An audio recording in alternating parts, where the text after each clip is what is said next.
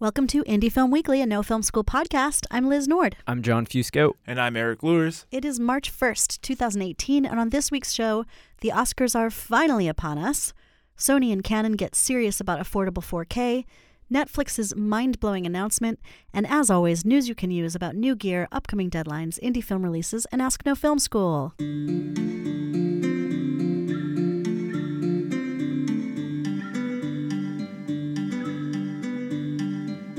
Hello, everybody from downtown Brooklyn, New York, home of No Film School. Welcome to this week's show. As always, we're here to bring you everything you might have missed while you were busy making films.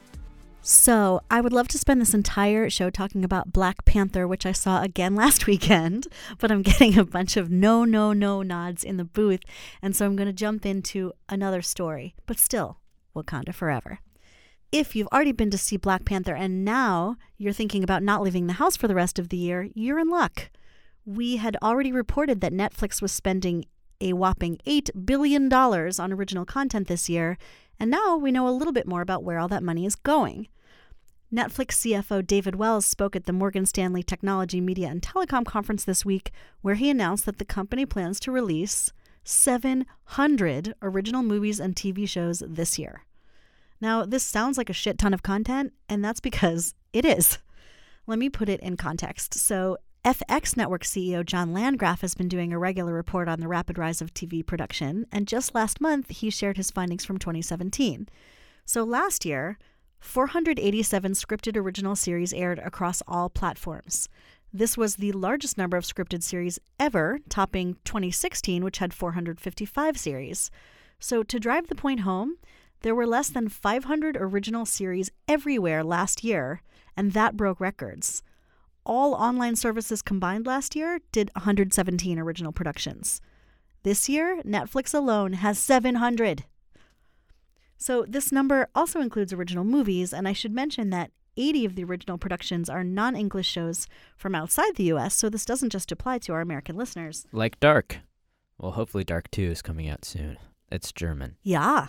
So what does apply to almost all of you is that although Netflix wasn't a big buyer at Sundance, as we talked about last month, some of these new titles are definitely coming from fully independent filmmakers. Take, for example, our own Ryan Koo. Hey, Ryan. His film Amateur will be premiering on Netflix this spring. Or my fellow film fatale, Olivia Newman, whose film First Match will premiere at South by Southwest this month and then on Netflix on March 30th. What we don't know is how much money is being spent on indie films, what the commissions or deals look like, and ultimately how much indie filmmakers are benefiting financially from having their films on the platform. I'm also curious about whether Netflix will promote indie titles with the same gusto that they promote bigger budget productions. So we will definitely keep our eyes on this throughout the year and report what we find out. Yeah, I do think it's interesting how for a lot of independent filmmakers, at least over the past few years, when they would make a deal with Netflix, it was seen as a really, and it still is, a very huge opportunity for them.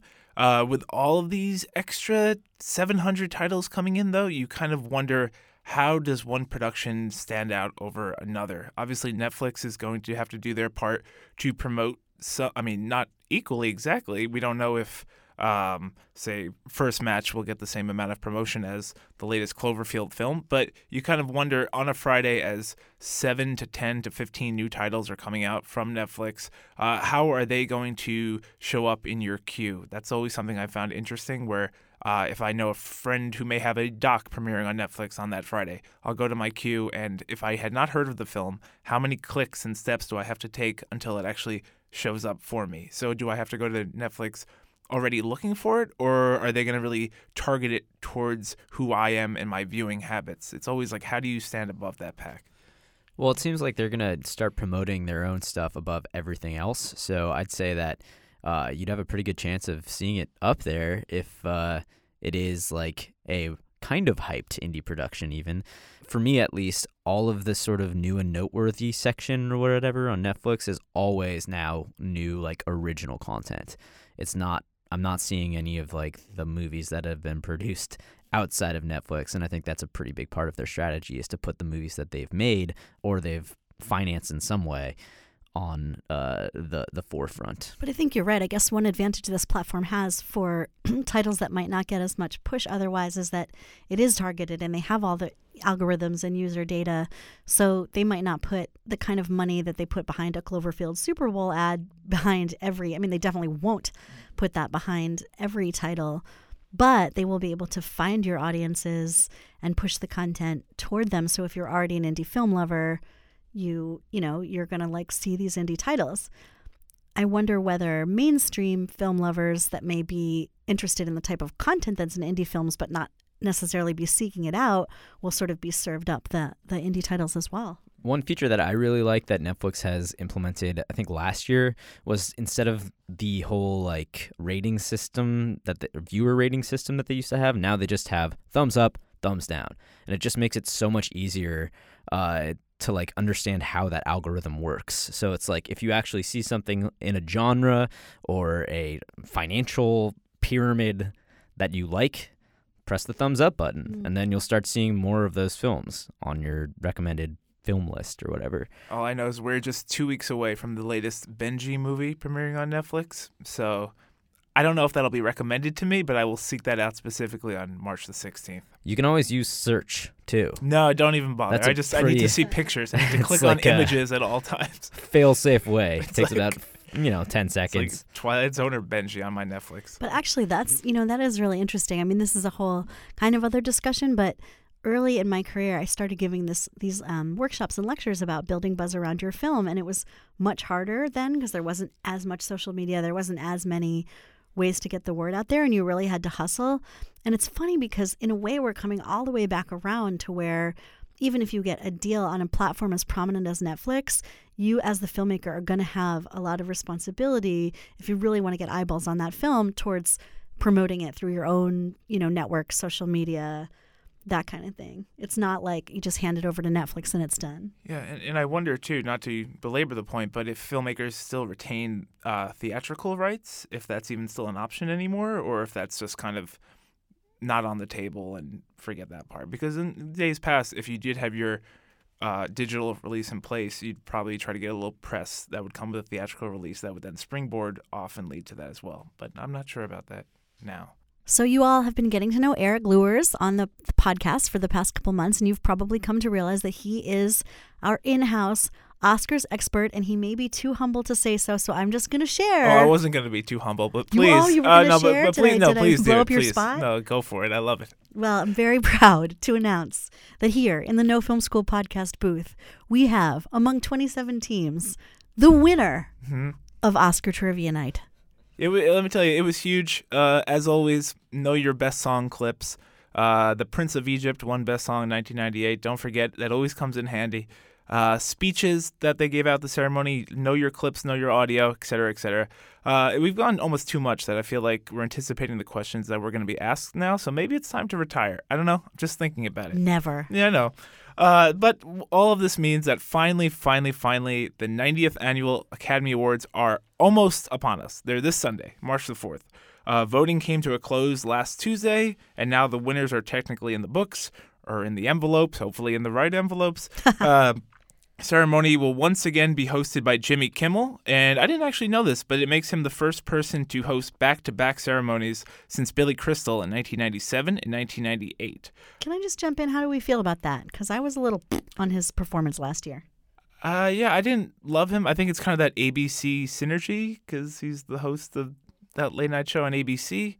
But presenters, in addition to those who have won in years past, except for there will be no Casey Affleck this year, presenters will include Emily Blunt, Sandra Bullock, Dave Chappelle, Jane Fonda, Jodie Foster, Nicole Kidman, Rita Moreno is going to be there, as well as Lupita Nyong'o, Christopher Walken. Musical guests, as is tradition, they will perform all of the 5 nominated Best Song nominees.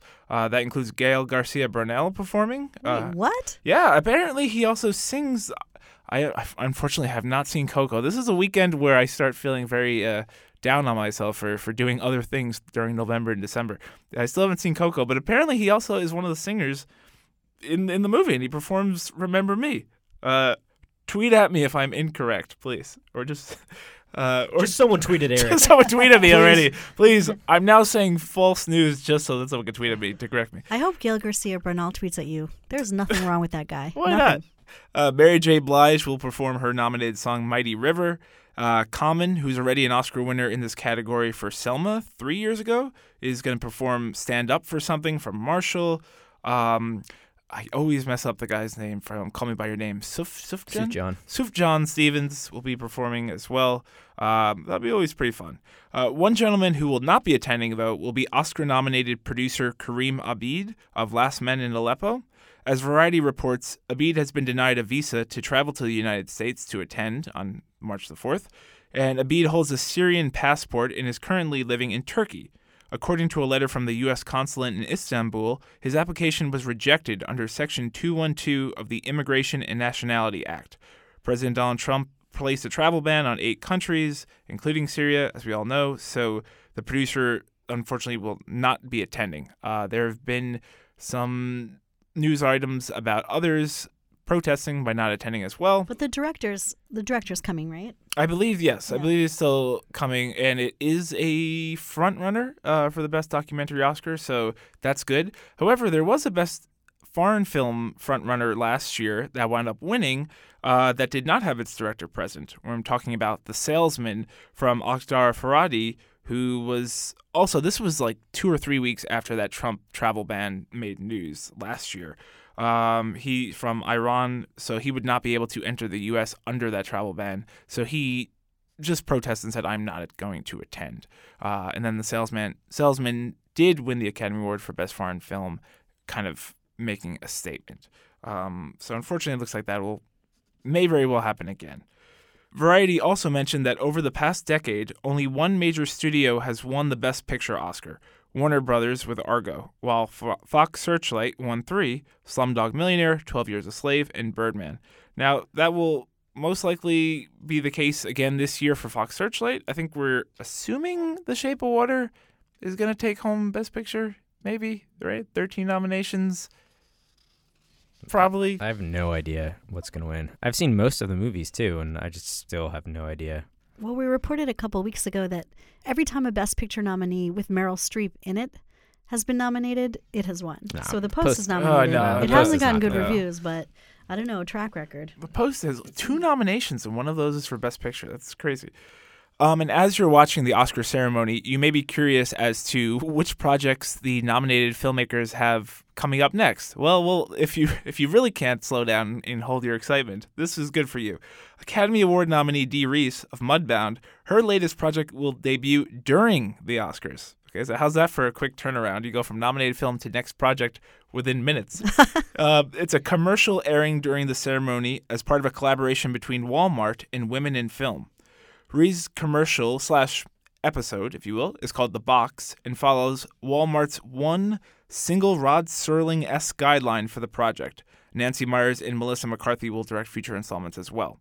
The guideline is, or question rather, is, what happens when a Walmart delivery arrives in its bright blue box? Dun, dun, dun. That's it. You go with that and you make a commercial that has to somewhat tie in with Walmart due to that premise, but that's about it. Reese took that start and made a short from it, and it's said to be science fiction in nature. We'll see. I hope she wins Best Adapted Screenplay on Sunday night, and she takes us into the commercial break like a boss, and it just goes right into this short. It'd be a very interesting segue, and it's kind of neat that that's going to be happening on the same night.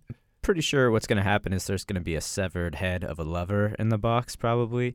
With a receipt. Yeah. And they have to return the head back, and then a different one comes They'll or be like, something? what's in the box? What's in the box? Oh, this is not the severed head I ordered. That's true, yeah. Good guess. Good guess. I'm not going to place my bets on it, but I will place my bets on Dee Reese doing something really interesting. Like, I'm normally pretty skeptical about corporate America and its intentions, but I read about this too, and I read that she had final cut. She could do whatever she wanted. The only mandate was that it had to answer that question. So I think it'll be kind of interesting. And the question is, what's in the box, right? Yes. That is kind of, yeah. I mean, it is interesting seeing filmmakers working in branded content, if you will, and how they can still make it their own.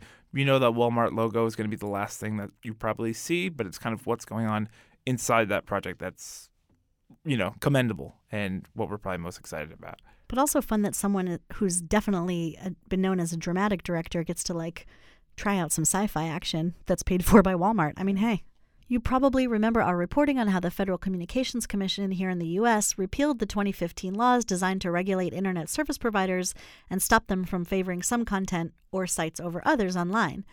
So now that the FCC's final order has been published, Congress has 60 legislative days from Tuesday to overturn it. So according to reports, the congressional review effort currently has 50 votes in the Senate, and therefore it only needs one more to pass. So if you're in the U.S. and you care about this issue, it is your last chance to reach out to your senators. Meanwhile, last week, Vimeo joined 22 states plus Washington, D.C. in a lawsuit against the FCC, challenging the validity of its original repeal. So I thought this was an interesting quote from Vimeo's general counsel, Michael Che, not the guy from Saturday Night Live. He said, "We can't risk our creators' HD and 4K videos being slowed down by ISPs who might decide to favor their own content or charge for the service of delivering content they've already promised to deliver." So I commend Vimeo for sticking up for those of us who are making, independent content online. Finally, in headlines, we'd like to share a little appreciation of producer Benjamin Melniker, who passed away this week at age 104. You may not know his name, but if you know us, you know that at least 2/3 of the Indie Film Weekly crew have a great appreciation of comic book films, and Mr. Melniker played a big role in bringing these to the screen throughout his career. The former MGM exec for more than 30 years bought the movie rights to DC Comics' Batman in 1979 and has been credited on every single Batman-related film since. Unfortunately, even the lousy ones. So, rest in peace, Benjamin Melniker. We hope you're up there with your favorite superheroes in the sky. I will say, even though I'm not a superhero guy, what I didn't realize he produced, which is a comic book, is Swamp Thing from Wes Craven back in 1982, and then the Swamp Thing TV series, which I did grow up watching. So I didn't even realize that was a comic book character until I looked him up. And so I have seen a few, but from Well, he that also, canon. at MGM, he oversaw production of some of the film titles that we covered the most on the site, like some of the Kubrick films, for example. And now here's Charles Hain with the gear news for the week. Thank you, John. So our biggest gear news this week is the Canon M50, or they probably call it the M50. So the Canon M50 is a brand new mirrorless camera from Canon. Canon is most famous for their mirrored cameras. I mean, obviously, the No Film School blog primarily started around the popularity of the Canon 5D Mark II, which has a mirror in it, but the mirror is heavy and it weighs more and it sort of gets in the way. Mirrorless camera designs have been super popular for the last few years. Panasonic with the GH5, Sony with all of theirs, Fujifilm because they're lighter weight. And for video work, you don't really need the mirror shutter, and it's not really worth it. So Canon has always been sort of slow on mirrorless, but they're finally starting to take mirrorless seriously with the M50, which has 4K under $1,000. Now, this is their entry-level model, coming in at $799 for just the body, so it's probably not going to win the competition like versus a GH5S or an A7S for people who are making their living shooting video every day. But it might win the battle for like when you get that email that's like, hey, I need to spend less than $1,000 on a camera. Like, where do I start? The M50 might be a real contender for that. It's a Canon. It's going to work with your EF mount lenses. It's also going to work with the newer EF-M mount, which is for mirrorless. And you're going to be able to like develop all your skills shooting some really nice stuff without going over $1,000. But the really exciting thing is that it shows Canon finally willing to put 4K in affordable bodies. For a long time, even on the cinema line, 4K was only something like you had to get above $5,000 to get. With the 5D Mark III and the 5D Mark IV, 4K features have been getting down around $3,000, but it's really nice for like an $800 camera to have 4K, and that mirrorless is something Canon is going to get behind. Right now, I think this camera is probably more targeted at vloggers than it is at DPs. But so what? I bet we have a lot of vlogger listeners, and a lot of DPs should also be vlogging. And I think, especially if you're trying to keep your budget really low, the new M50 is totally worth a look. What do you mean by vloggers? Is that like vloggers, or is that a different Vloggers. thing? Am I supposed to say vloggers? I thought it was vloggers. Maybe I don't know. I fully believe it's vloggers, and I've just never said it aloud. Yeah, I'm sure, because it's bloggers and vloggers, right? It is totally bloggers and vloggers. Yeah, I appreciate the call out on that one. No problem. I was just wondering, I was like, vlog, is that some sort of like recording format or? No, you know what it is? It's entirely because I'm always talking about recording formats like F-Log and C-Log. Yeah. And that is exactly why. Oh, and I think Panasonic's is Vlog. I don't think it's P-Log. I think it's Vlog. So I think that's why I said Vlogger. Very confusing. Yeah, mental tics. So then, if you had to compare this to one of Canon's mirrored cameras, like one of the T5i. The T5i? Or whatever the T5 has arrived at. It's probably the T12 or something now. I don't keep up with the T5i like I should, but they keep improving. It's the 6 or the 7. But it's sort of that range. Now, what's interesting, and actually we didn't talk about this in the article, is I wonder what's going to happen when the Magic Lantern folks get their hands on the M50. Why? Why is that interesting? Magic Lantern is a group of, I don't know if you call them hackers because they're sort of good people, but they do a unapproved firmware for cameras. So like you could buy a Canon T5i and put in this unapproved firmware, which means you can never send it in for warranty repairs, but you would get basically the equivalent of a Canon 7D features in a T5i body for like half the price of a 7D. And Magic Lantern features coming to something like the Canon M50. It'll be really interesting to see what features exactly they are able to sort of squeeze in to an M50 that's not fully supported by Canon and is going to break your warranty, but might be worth it depending upon what kind of work you're doing. Up to you, listeners. Yeah, totally. We do not recommend breaking your warranty. But people love Magic Lantern, and we have a lot of articles about it, and it's super popular. On top of that release, Sony has released their new A7 III mirrorless camera. Of course, that 3 should tell you that there was a 2 and originally just a plain. They usually don't do 1 for the first step, which tells you that Sony has obviously been taking mirrorless way more seriously than Canon has for a really long time, that they're on their 3rd generation. The plain old A7 without the modifiers S or R is the entry-level unit in the line. So this is actually maybe somewhat equivalent to the M50, maybe a little fancier. But this model has a whole host of improvements, including borrowing some autofocus features and burst shooting features from the top-of-the-line $4,200 A9 that are going to make it really interesting. Although, obviously, it's not going to have the 20-frame burst of the A9. It only has 10-frame burst, and it's not going to quite achieve the autofocus of the A9. But the autofocus on the A9 is insane. I went to an event that Sony had last year at the Red Bull Arena, and just shooting sports with it, it was just like always in focus. It was just crazy. I was like, I can't believe that I'm just like panning around watching a soccer game, and it's always, it was nuts. It's a real sign of the future. So those features rolling down to the affordable A7 is kind of cool. Although, again, I don't think it's going to be as powerful as the A9. It has a full sensor 4K in a full frame format, and it does HLG HDR. HLG is the implementation of HDR. HDR is high dynamic range. That's the wide latitude, which is getting really popular. You probably see that advertised a lot in TVs if you're in a Best Buy buying CDs. And what's interesting is that with Sony, the S line is the one that's pointed at filmmakers. So right now we have the A7R III and the A7 III, which means that the A7S III should be coming up next sometime early to middle of this year, maybe as late as 3rd quarter, but hopefully this summer. And if it's able to bring the low light abilities of the A7S II, but some of the autofocus abilities of the A9 all together in one package, that is going to be a monster. So be on the lookout. Take a look at the A7 III right now if you're looking for the affordable entry-level version. But if you want the sort of like more targeted just at filmmakers version, play with the A7 III to get a sense of where we might be going with the A7S III, which will be coming out soon. Lastly, also on Sony news, Sigma has launched their art lenses for full-frame Sony E-mount. Now, one of the frustrations of the Sony line, especially the full-frame Sony E-mount line, is that while the bodies are super small and light, the lenses that are available that work with the full frame have always been kind of limited. Like you're pretty much stuck with mostly Sony-made glass, and a lot of times they're a little heavier, which counterbalances all of the weight savings you got out of the body.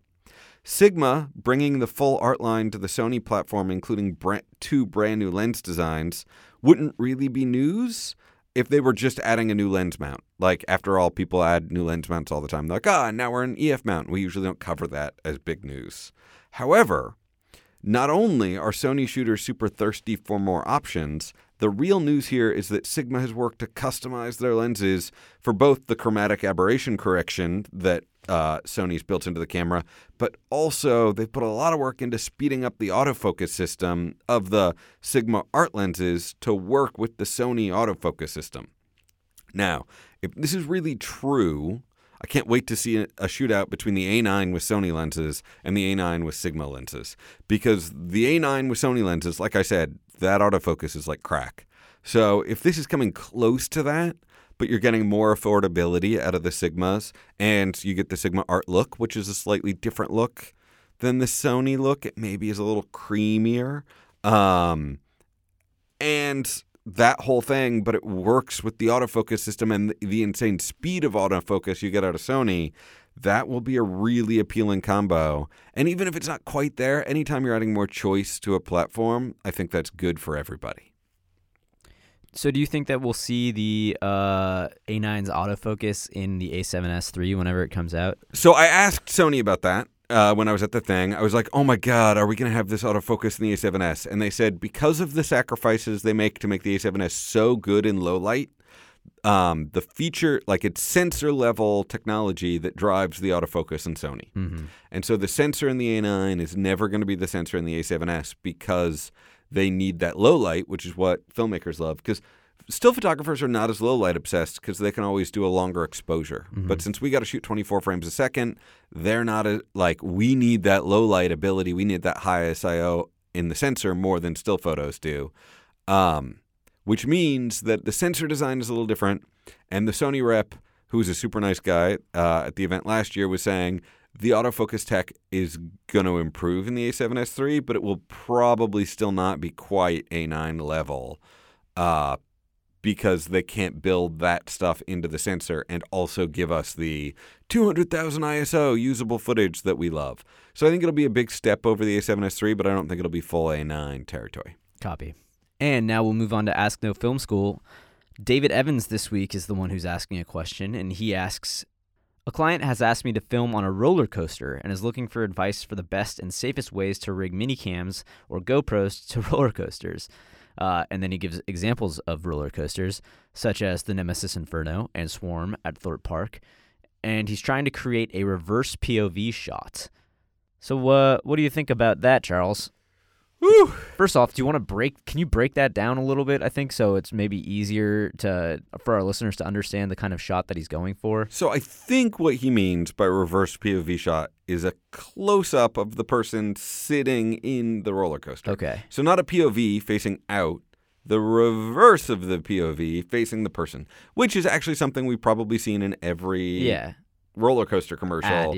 Like the person, their arms are waving in the air and they're screaming. Yeah. I think that's what he means by reverse POV. I'm assuming that's what he means by reverse POV. Yeah. Thrilling question. Yes. First off, David, thank you for including the name of your coaster. We looked it up. We looked at photos of it, and this is going to be hard. This is not impossible, but it's tricky. So, because I'm old, I initially picked this question because I was picturing like a Coney Island style roller coaster where there's like cars, and we were going to talk about like mounting to the car where people sit in it. But I don't know that roller coasters like that exist outside of Coney Island anymore. And the Swarm at Thorpe Park is probably way more like most newer roller coasters. But it's like a bucket seat on an arm, and like your legs wave free and your arms wave free, Mm-hmm. and you're like flying free in the air with like this mount that's basically like mounted at your butt. Mm-hmm. So it's going to be really hard rigging, Mr. Evans. It's not something that you do every day. So the reason this is so hard, and I'm sure you've already thought about this, is safety. So normally when we mount a camera to something like a car or a ceiling, we're always like secure, secure, secure, secure, secure. Make it tight, make it strong, make sure there's multiple mounting points, because the goal is to make sure like the camera never moves. It never like falls off the car.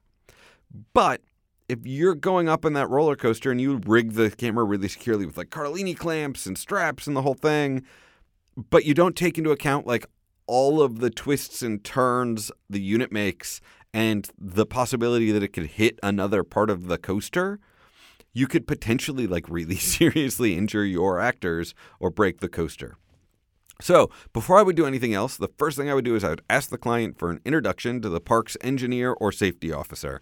any sort of big organization like this will have someone in the regular engineering team for you to work with. And for liability reasons, you want to work with them from the beginning. You want to talk to them as you design your rig, and you want to ensure that whatever you rig up works with the coaster operations as the engineer understands it. Probably not bad to call your insurance company too. Working with that person, you're going to want to explore whether you want to use clamps or suction cups. They make extra suction cups for camera mounts where there's like a little pump on the back or like a switch that makes them super strong.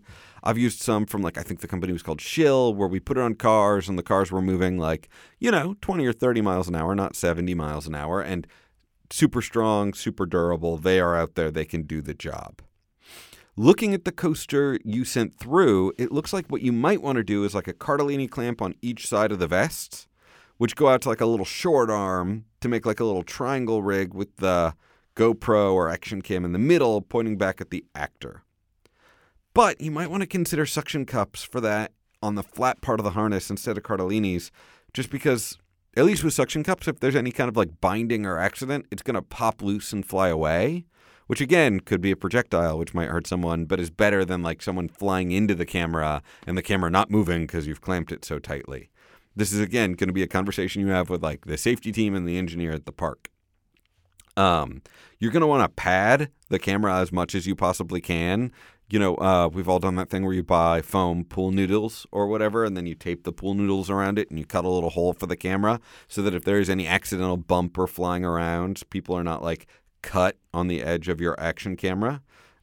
This is a tricky shot. This is something that's going to require a lot of coordination between you, the client, your insurance, the safety officer. It's totally possible to do it, but you want to work as much as possible with the team of people available to make sure you're ending up in a situation where everybody, including the actor and the camera and the coaster, are safe. Also, if you're in a union, wouldn't be a bad idea to call your union safety officer. They might have some experience with that.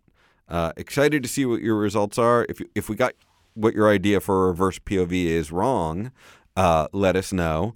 And the last thing is I'd probably, assuming they're going to let you, rig it once and run it with no one in it before you run. Like, I wouldn't run it for the first time with someone sitting in the seat. I would run it empty with the camera rigged up first to make sure it doesn't bind or hit anything before you start putting people up there with it. All right, be super careful and good luck. Thanks, Charles. Since we just heard from Charles Hain, I want to mention that I gave a guest lecture to his students at the Fierstein Graduate School of Cinema earlier this week about what they don't teach you at film school, and I want to give them a huge shout out. These students were awesome and engaged, and many of them listen to the podcast, so hey, and I'm just really excited to see what they do in the film world. And maybe they will follow in the footsteps of some of the other filmmakers who have work coming out this week that you can all see and enjoy. For example, The Cured is coming to VOD on February 27th. It is not your typical zombie movie because instead of trying to kill the zombies, the protagonists are actually trying to cure them, hence the title. So basically, the disease that turns people into zombies has been cured, and now the once infected zombies are discriminated against by society and their own families, which causes social issues to arise and ultimately leads to militant government interference. It sounds kind of like a philosophical, political zombie movie that kind of turns the whole thing on its head. It's written and directed by David Frayne, who sat down to talk with our correspondent Max Winter about his subversive horror flick, and that interview is now up. We will link to it in the podcast post with everything else we're talking about. And by the way, the film stars Ellen Page and Sam Keeley. Premiering on Amazon Prime Instant on March 2nd is Brad's Status. This film premiered at TIFF last year, where it was nominated for the Platform Prize. It will now be debuting to the public via the streaming platform as an Amazon original movie. Written and directed by Mike White, and he earned a Gotham Award nomination for his screenwriting efforts.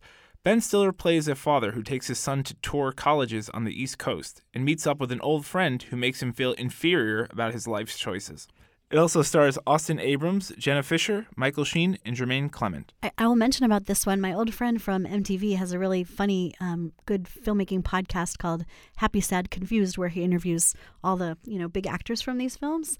And when he did his top 10 list of films from last year, he included Brad's Status with, a bunch of other titles that you've probably heard more about. So that intrigued me. I want to see this one.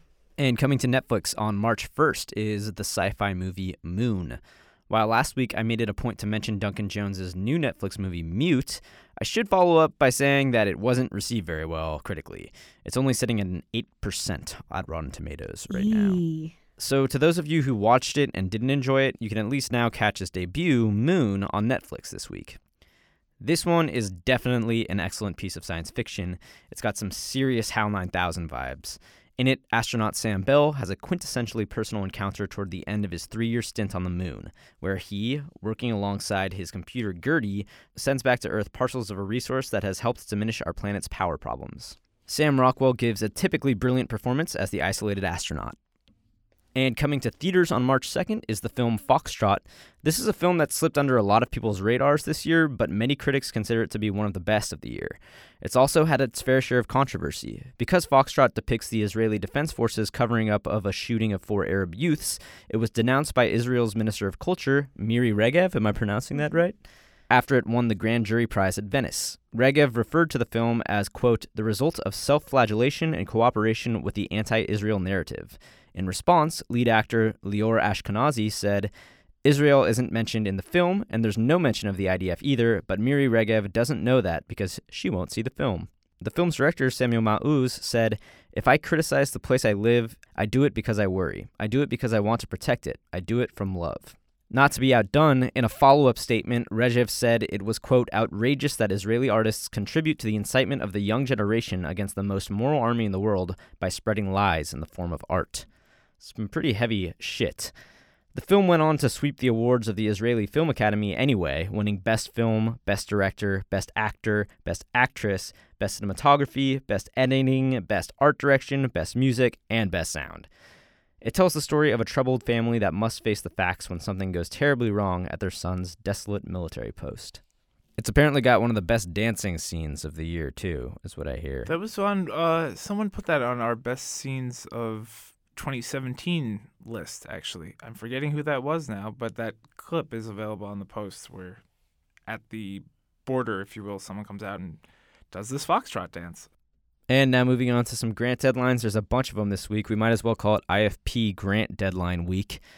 But first, the ITVS Digital Open Call has a deadline on March 2nd. They're looking for fiction, nonfiction, linear, transmedia, or other kinds of digital series that are still in pre-production. And they can provide up to $30,000 in research and development funding to help you take your original digital content idea to the pilot stage for distribution on public media. And our friends over at SF Film, formerly the San Francisco Film Society, have yet another great grant opportunity with a deadline on March 5th. This is a new one. It's called the Vulcan Productions Environmental Fellowship, and it offers you $25,000 plus an advisor, travel to San Francisco and Seattle, and more to explore an important environmental or conservation story that needs to be told via documentary. And on Monday, March 5th, my former employer, alma mater, IFP, has a couple of deadlines coming up. See, that's what we did there. We used to party until the Oscars, and then the day after, we get down to business with deadlines. The IFP Filmmaker Lab documentary section, the deadline is Monday, March 5th. If you have a rough cut for your first film, you can apply to be a part of the illustrious IFP Lab for a year-long mentorship program presented by the Time Warner Foundation. The IFP Filmmaker Labs ensure that talented, emerging voices receive the support, resources, and industry exposure necessary to complete, market, and distribute their first feature. They focus exclusively on low-budget features, and it's a very highly immersive program that provides filmmakers with the technical, creative, and strategic tools necessary to launch their films and their careers as well. It's very career-building, career-oriented. It goes beyond just a first feature. It's open to all first-time feature documentary directors with films in post-production. If you have 40 minutes or so of a rough cut, and that might be enough, you'd probably just email the staff on a case-by-case basis. Not to be left aside, though, for you fiction filmmakers, the deadline for the narrative labs are also on March 5th. So if you're working on your first feature with a budget under $1 million, then you can apply for the narrative section of this as well. We mentioned Dee Rees. She went through the labs with Pariah back in 2008 or 2009, I believe. So it's a really cool program. And finally, also March 5th, there are going to be so many emails and applications coming in on Monday. Shout out to them, is the Screen Forward Lab at IFP. And that is for the TV, web, episodic-based section of the labs. So that could incorporate interactive storytelling or even app-based work. IFP is looking for 10 innovative creators with fiction and nonfiction serialized projects. After participating in this year-long program, the Screen Forward Labs alumni have gone on to find partners and executive producers, connect with production companies, work in top writers' rooms, self-launch and build audiences, win awards, have their project acquired for development by television and even digital companies. So that was one that I think was formed in 2015, 2016, and the lab is kind of building as the landscape kind of builds, and we learn more about what is seen as success in the digital landscape in terms of distribution and your return on investment and things of that nature. So those are all due on March the 5th. So we've got one festival deadline to share with you this week, but it is a good one. If you've been listening to this podcast over the years, you know that one of my favorite fests of the year is the Camden International Film Festival. It has a deadline of March 14th. That's the early bird deadline, so you have a little while. This one takes place in beautiful Camden, Maine, from September 13th to 16th this year. It's known as one of the top documentary film festivals in the world. It showcases over 80 doc feature and short films from around the globe, and it's an Academy Award qualifying festival. But even more importantly, it's a wonderful, wonderful opportunity. When you think about festivals, you think about which ones you might actually want to attend with your film, and this is one that's worth applying to because actually going there is such a special experience, and it happens in this beautiful small town. And because they also have a concurrent Points North forum with industry workshops and a big pitching session, there are all kinds of really high-end decision makers and industry professionals there who you can network in a sort of very intimate setting where there aren't that many other people around besides people who are there for the film festival. So great opportunity. I definitely encourage everyone to apply. And now moving on to our otherwise known as weekly words of wisdom. Read the transcript for the podcast and see how that comes out. WW. For the World Wide Web. I mean, what? The weekly words of wisdom is what I'm talking about. And I'm going to start. One of the amazing things about interviewing filmmakers right as their films premiere, as we often do at festivals, is that they're so fresh and excited and they haven't talked about it to death yet. But it also means that we're like talking to them when they're still kind of shell-shocked from production, like they've just come out of a cave after winter hibernation and are getting used to the light.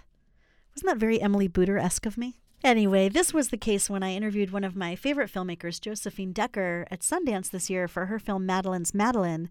So for this film, she devised the script over 8 months of workshopping with a group of actors in New York. And in our interview, she was pretty candid about basically what a bad process it was, in her words. Rather than sharing a specific piece of advice, I'm going to point you to the article, the interview that I wrote with her, which will be linked to in the podcast post, because I think a lot of you will be able to kind of relate to what she went through. She's like pretty raw about all the things she might have done differently, which I think can be just as instructive as what went well. And also I think you'll find some comfort in someone being honest about the challenges they had, even when the final product ultimately premiered at Sundance. So we'll link to it. Check it out. True story. I enjoy reading interviews about films and other forms of art that I have yet to see. I kind of like that. Some people will only read an interview or a review after they see a movie. I kind of don't mind spoilers and things like that, so I enjoy reading some beforehand. This is all to say that this week we posted an interview with the Black Panther costume designer. Yes, we get to talk about Black Panther. Well, in a way we do. So with two-time Oscar nominee Ruth E. Carter. And while I haven't seen the film yet, I learned a lot, which is something I try to do as little as possible. But it was very informative for me. As our own Darren James recalls in his piece, when T'Challa sees his mother, played by Angela Bassett, for the first time, she's wearing an intricate white ensemble that was actually 3D printed. The Zulu-inspired headpiece was perfectly cylindrical, and the shoulder mount came from English designer Gareth Pugh.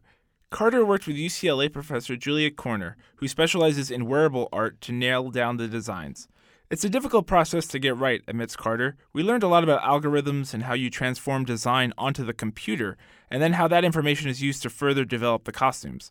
Sometimes it comes out broken, so you have to start all over again. It was a wonderful process, and it was like opening up presents on Christmas when we got it right.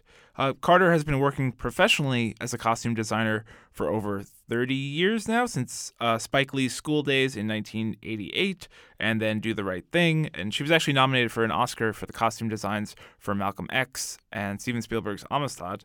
And it was interesting to hear how she gets inspiration from real-life objects and real-life history, and is as much on this film as much of an anthropologist as she is a costume designer. So it's kind of interesting. We always say what you bring to the table affects your work and helps create your work. And for something like this, to kind of go back to African history and learn a lot more about actual cultural costumes and outfits, you may just subtly, subconsciously feel that when you're watching the film. So I thought that was interesting.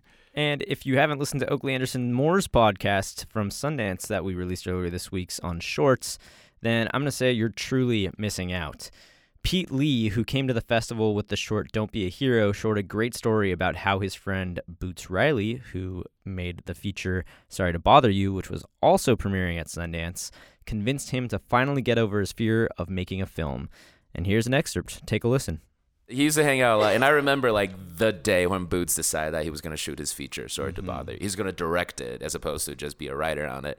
And then from that point on, he would just show up at the little warehouse that I used to run or help run, and with all kinds of really insane questions about cinema. Can you put a lens this way? Why do we CGI half of a frame and use a different lens? Any question, and it was insane. I remember one night I was sick. I was moody, and I remember just telling him hey, maybe you're not ready. Maybe somebody else should produce this. And he's always been the chillest dude, but he snapped at me that night and he said, oh, you don't think I have doubts in my own mind? You don't think I have enough people doubting me? I came to you for a question, and if you don't want to help me, don't help me. Why are you going to join that? And then he hung up, and then he called back, and he goes, I think the reason you're telling me to not do this is because you're afraid to do your own film.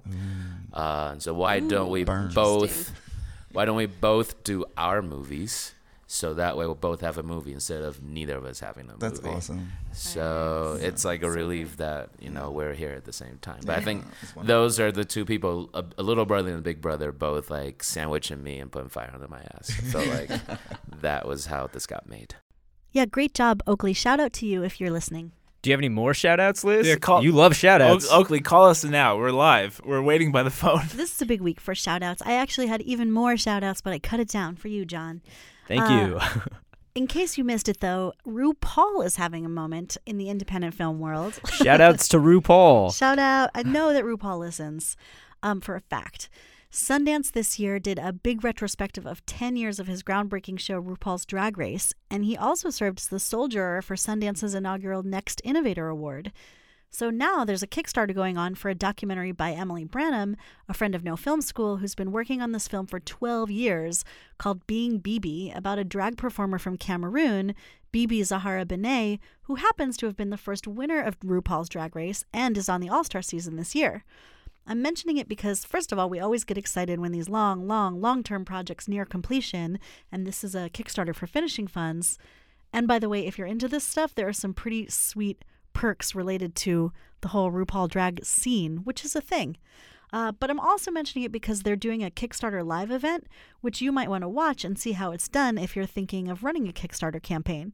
So theirs will be on their page, and it's with this performer, Bibi, on Tuesday, March 6th at 9 p.m. Eastern, where Bibi will personally answer questions submitted in advance via social media and Reddit. I did a Kickstarter live event.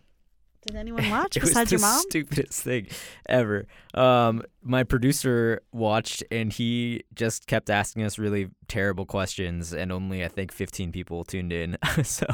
And we'd already completed.